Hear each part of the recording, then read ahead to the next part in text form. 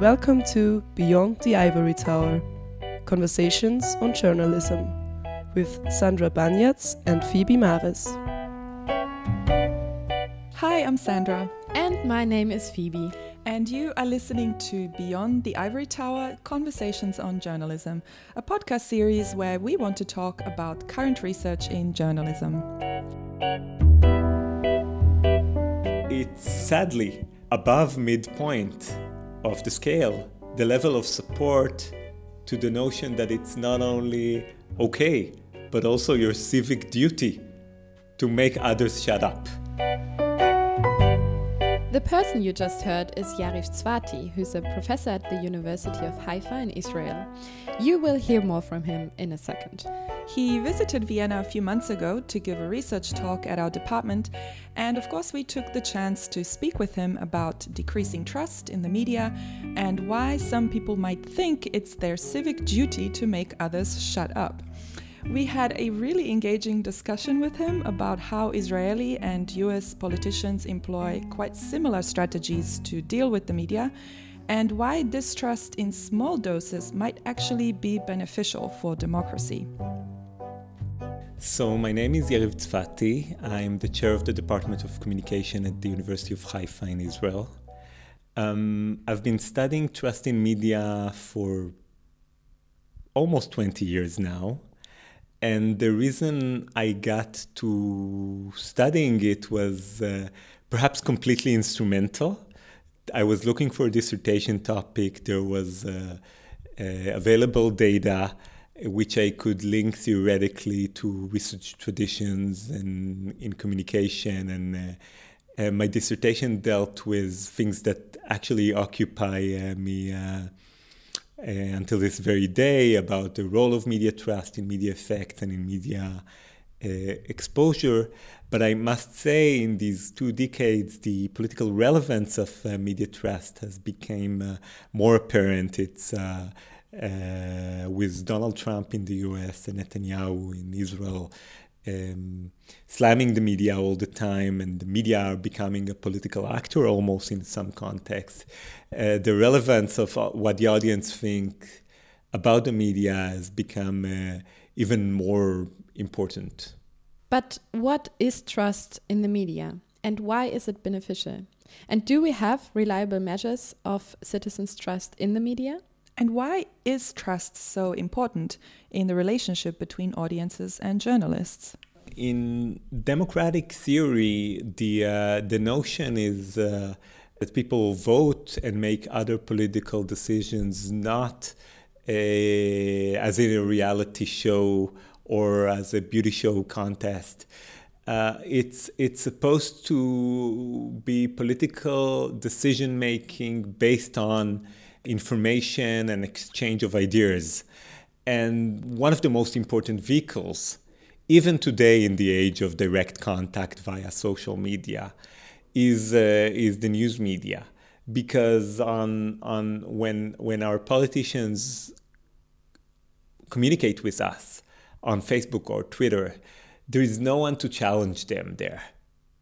There is no one to expose corruption or to correct the fact or to check. And it's not that trust in journalism per se is important.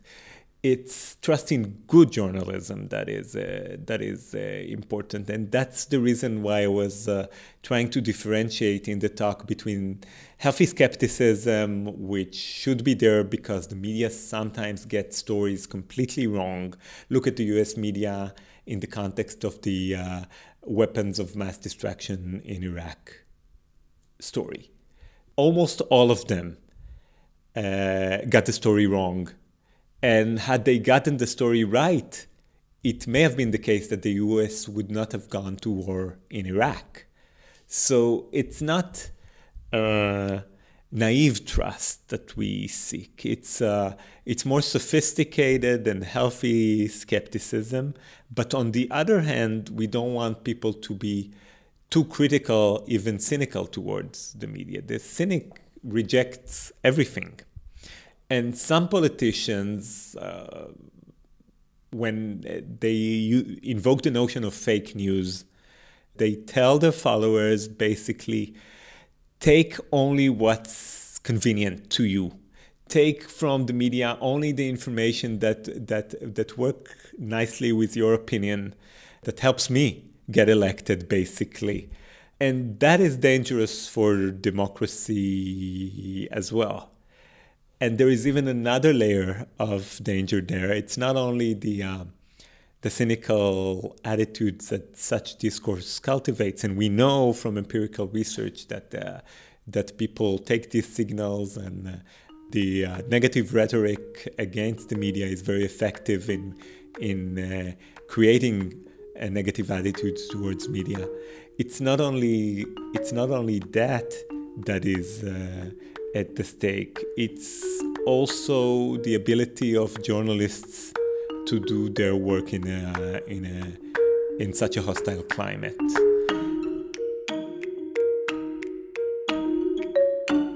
This cynical and selective trust in certain types of the media is not only critical for democracy, but it can also have negative implications for the journalistic profession and public opinion. And what is more is that Yariv also explains how this affects the way journalists cover politics, which in turn steers public opinion. This has two layers. In many places around the globe, journalists are threatened.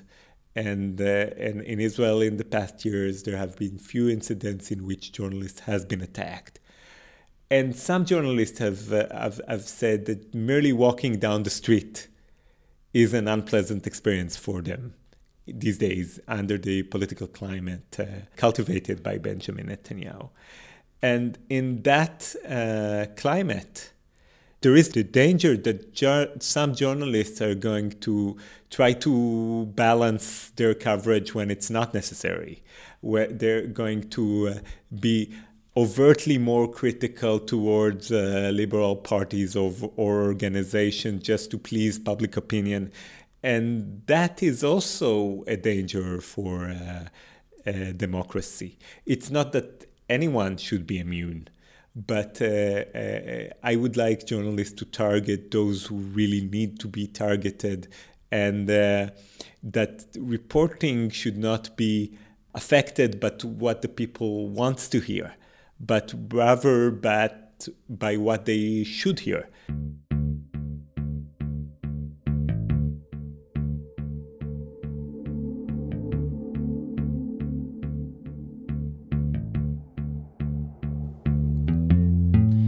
What we currently see in the US has been observed for some time in other contexts, like, for example, in Israel.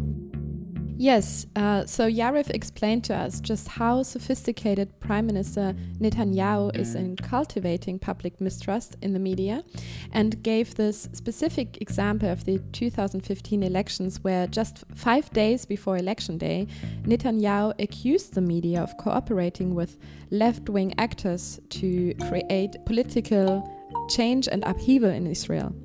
He painted a picture of a left-wing threat on Facebook, and part of the public who were already skeptical of the media and mostly consumed right-wing media believed this threat and then voted strategically. And actually they didn't vote as right-wing as they had planned to. Initially they wanted to vote for religious conservative parties, but then they voted for Netanyahu's less right-wing party.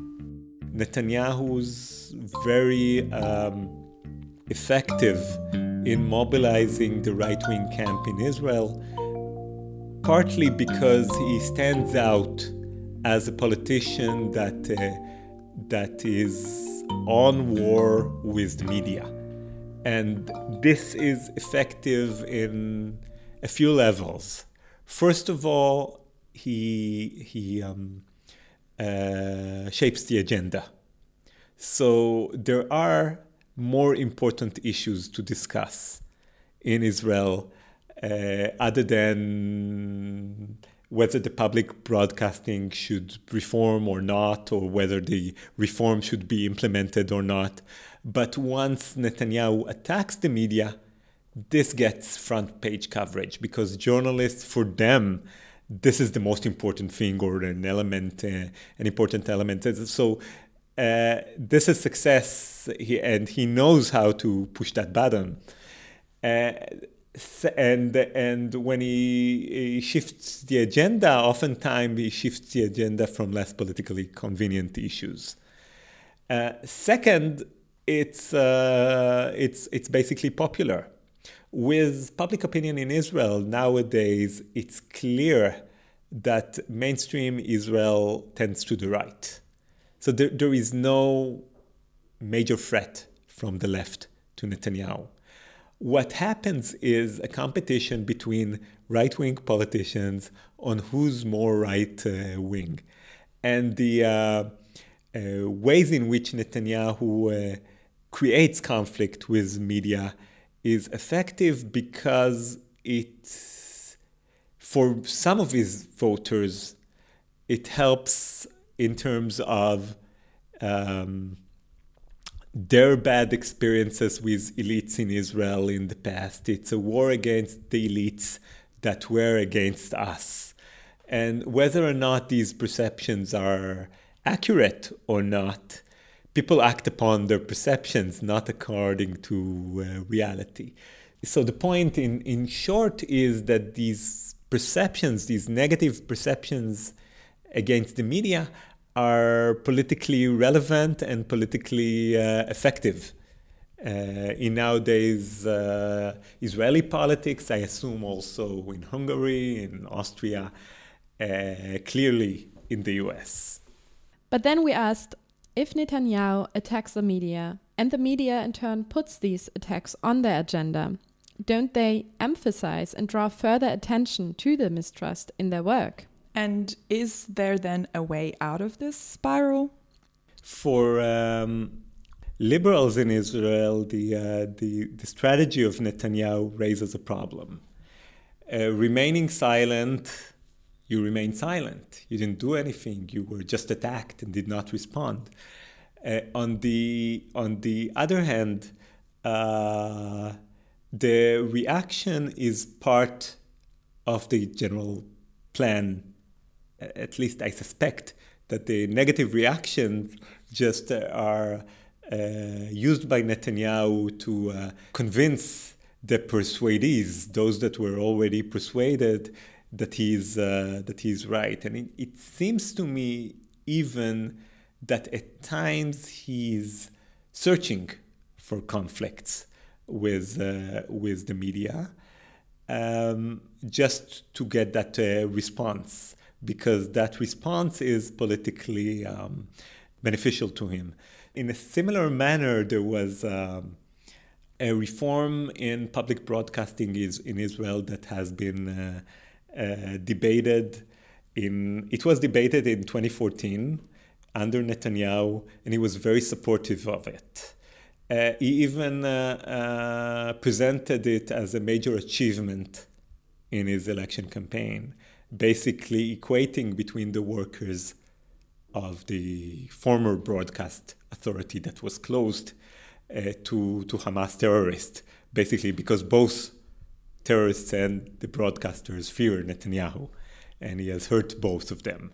So comes 2015, and then he's all of a sudden against this reform because the broadcast corporation, the new broadcast corporation that was about to open, would be too left-wing. Now, my sense is by the makeup of the workers, by the fact that they had to hire people from the broadcast authority that was closed, but all the new people were a diverse mix of Israelis. It's the first time I've seen on TV not only Arab Israelis as anchors and correspondents, but also ultra-Orthodox settlers. So the allegations kind of seem suspicious. And with being in charge of so many problems when you run a state with Israel, my sense was, as an observer, that Netanyahu has better things to do with his time. Still, he made this a major coalition crisis. And this was in the headlines for months and months. In the end, it ended up with a compromise that did not still pass courts. So in the meantime, he had lost the war, but that doesn't matter. He was perceived as anti-media, as anti-elitist, and everything the corporation now does is under suspect of being too left-wing or too right-wing. And people watch out and are careful in what they say about Netanyahu in some places in the media, just because his reactions are extremely sometimes vitriolic against journalists. Part of his strategy is when comes another investigative reports, and he's involved in 4 or 5 police investigation on separate allegations. Interestingly, some of them has to do with media, so kind of favorable coverage for benefits, kind of corruption charges. But in any case, when there is an investigative report and he's asked for a reaction, he would send the journalists 10 minutes reaction, smearing the journalists as left-wingers. And the reaction would typically start with the words, "I wonder if this prestigious journalist is honest enough to read this report in its entirety." So you see some of Israel's most prestigious journalists sitting on TV live, reading 15 pages of smears against them and allegations that they're left-wingers, which is a dilemma for journalists that they cannot solve else in any other way. So that way you see, for followers of the right, the sting of the investigative report is already not so sharp, because the denial was so strong and so long. It's almost as if Netanyahu has read the classic persuasion theories and implements them in his media relations. Of course, a lot of public discourse nowadays plays out online, which allows audiences who don't know each other personally to discuss and engage. And that also means that some are very vocal in expressing their opinions, which might intimidate and silence others. Yariv and his colleague Shira Dvir-Gwirsman explore this in a paper called Silencing Fellow Citizens, where they rely on the theory of the spiral of silence. So, to explain this in short, and without going in too much detail here, this theory is based on the assumption that people, out of fear of being isolated, remain silent instead of voicing their opinion, when they believe that their opinion is different from the opinion of the majority. And by being silent, they contribute to this assumption that the other opinion is the one of the majority, which again might silence others, and so on, and the spiral turns. And in contrast to most studies who look at those who are silenced, Yariv and Shira focused on those who do the silencing and what that means for democracy and freedom of speech.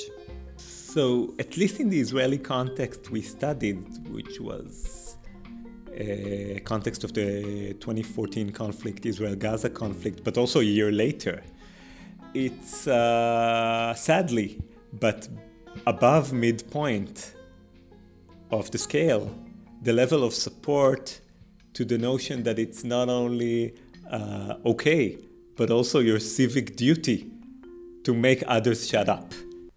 And I must say, some of the reviewers for the papers were arguing that this is an Israeli thing. And we responded in 2 ways. First of all, we used public opinion philosophy, especially Rousseau, but some of his followers as well, speculated about the role, public opinion as censorship, public opinion as signaling what are the views that should and should not be heard. the corrupt views that should be out of the debate.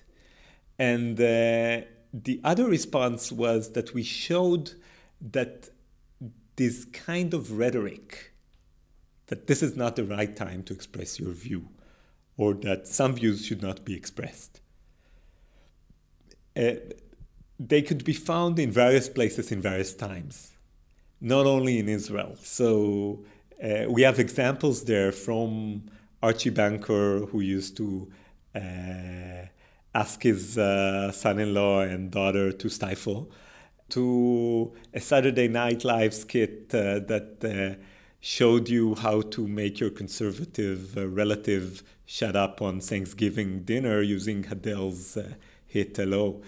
And you see in other places the notion that some views should not be expressed some of the times.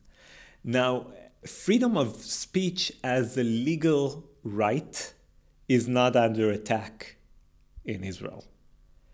And partly because the Netanyahu coalition needs extreme speech so that they could fight the imaginary enemies and show their base that they are against the enemies of the countries, the traitors, and so forth.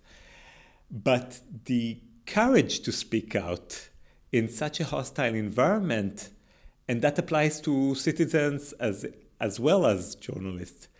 I describe in the paper a few incidents in which, protesters against the 2014 war were met by right-wing protesters whose expressed intent was to make them shut up, basically. So that is when the norm is that it's okay to tell people to shut up. It's not only okay, it's almost your civic responsibility and duty. Expressing dissenting views gets more and more difficult. And it's a misunderstanding almost of the notion of free speech. Because theory says free speech is not just a legal right that is there to ensure that you could speak when it's left-wing cabinet. So from the right, the supporters of free speech use this argument that we don't want to give them ammunition when they're in power and they're going to shut us up. That's not the reason for free speech. The mere exposure to extreme views has effects on the entire system, even on wrong views, according to the philosophy of free speech. So we don't only want people having the legal right to express themselves. We want them to express themselves. So what I sense on the Israeli right wing these days is the supporters of free speech would say, I disagree with you. I am going to fight for your right to express your wrong view, but at the same time, I'm going to delegitimize it so that you'll be afraid to express it. And that's not the total acceptance of the notion of free speech.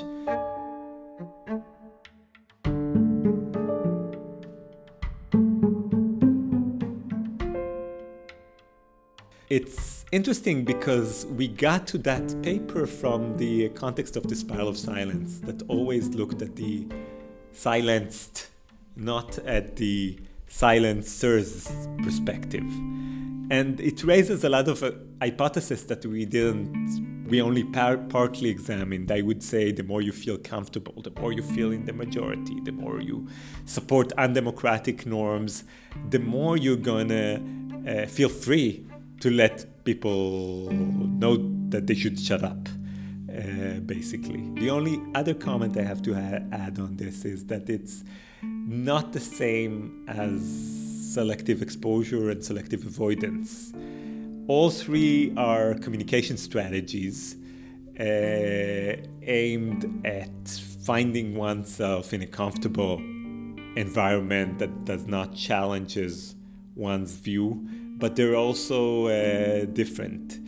For example, there's a difference between males and females in belief in the importance of silencing others, but not in selective exposure and selective avoidance. That is, avoiding media that you disagree with. And the reason is that males are, for one thing, talk more, and to tell other people to shut up, you need to be more talkative. And secondly, they're more willing to violate norms of conversation, and shut up is a violation of the norms of conversation. It's called interruption in discourse analysis, basically, in conversation analysis. So they're not the same. They're different. They have different origins. They're correlated, but the correlation is only mild. So, unfortunately, we have already come to the end of this podcast. And to end our conversation, we asked Yariv what he thinks are some of the pressing questions for future journalism research.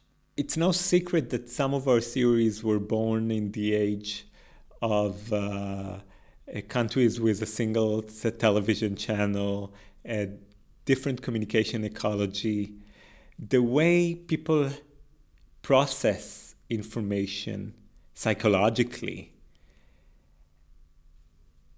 has not changed, perhaps. The defense mechanisms, the motivated processing, and so forth. But the impact of the different ecology on notions of trust, on notions of media effects, it's clear that this is one of the biggest challenges to the field. I would say the major challenge is separating what's the same and what is different, because human psychology has changed, but perhaps not as dramatically as the communication environment. At the same time, the opportunities for expression are perhaps, and for meaningful expression, are perhaps bigger. And we know that expression is the best way to persuade people, actually, to make them talk. So some of our theories need revision, but I'm not saying anything new here. Bennett and Iyengar said this in 2009, and it's almost a decade later, and we still have not met the challenge that they raised in their paper.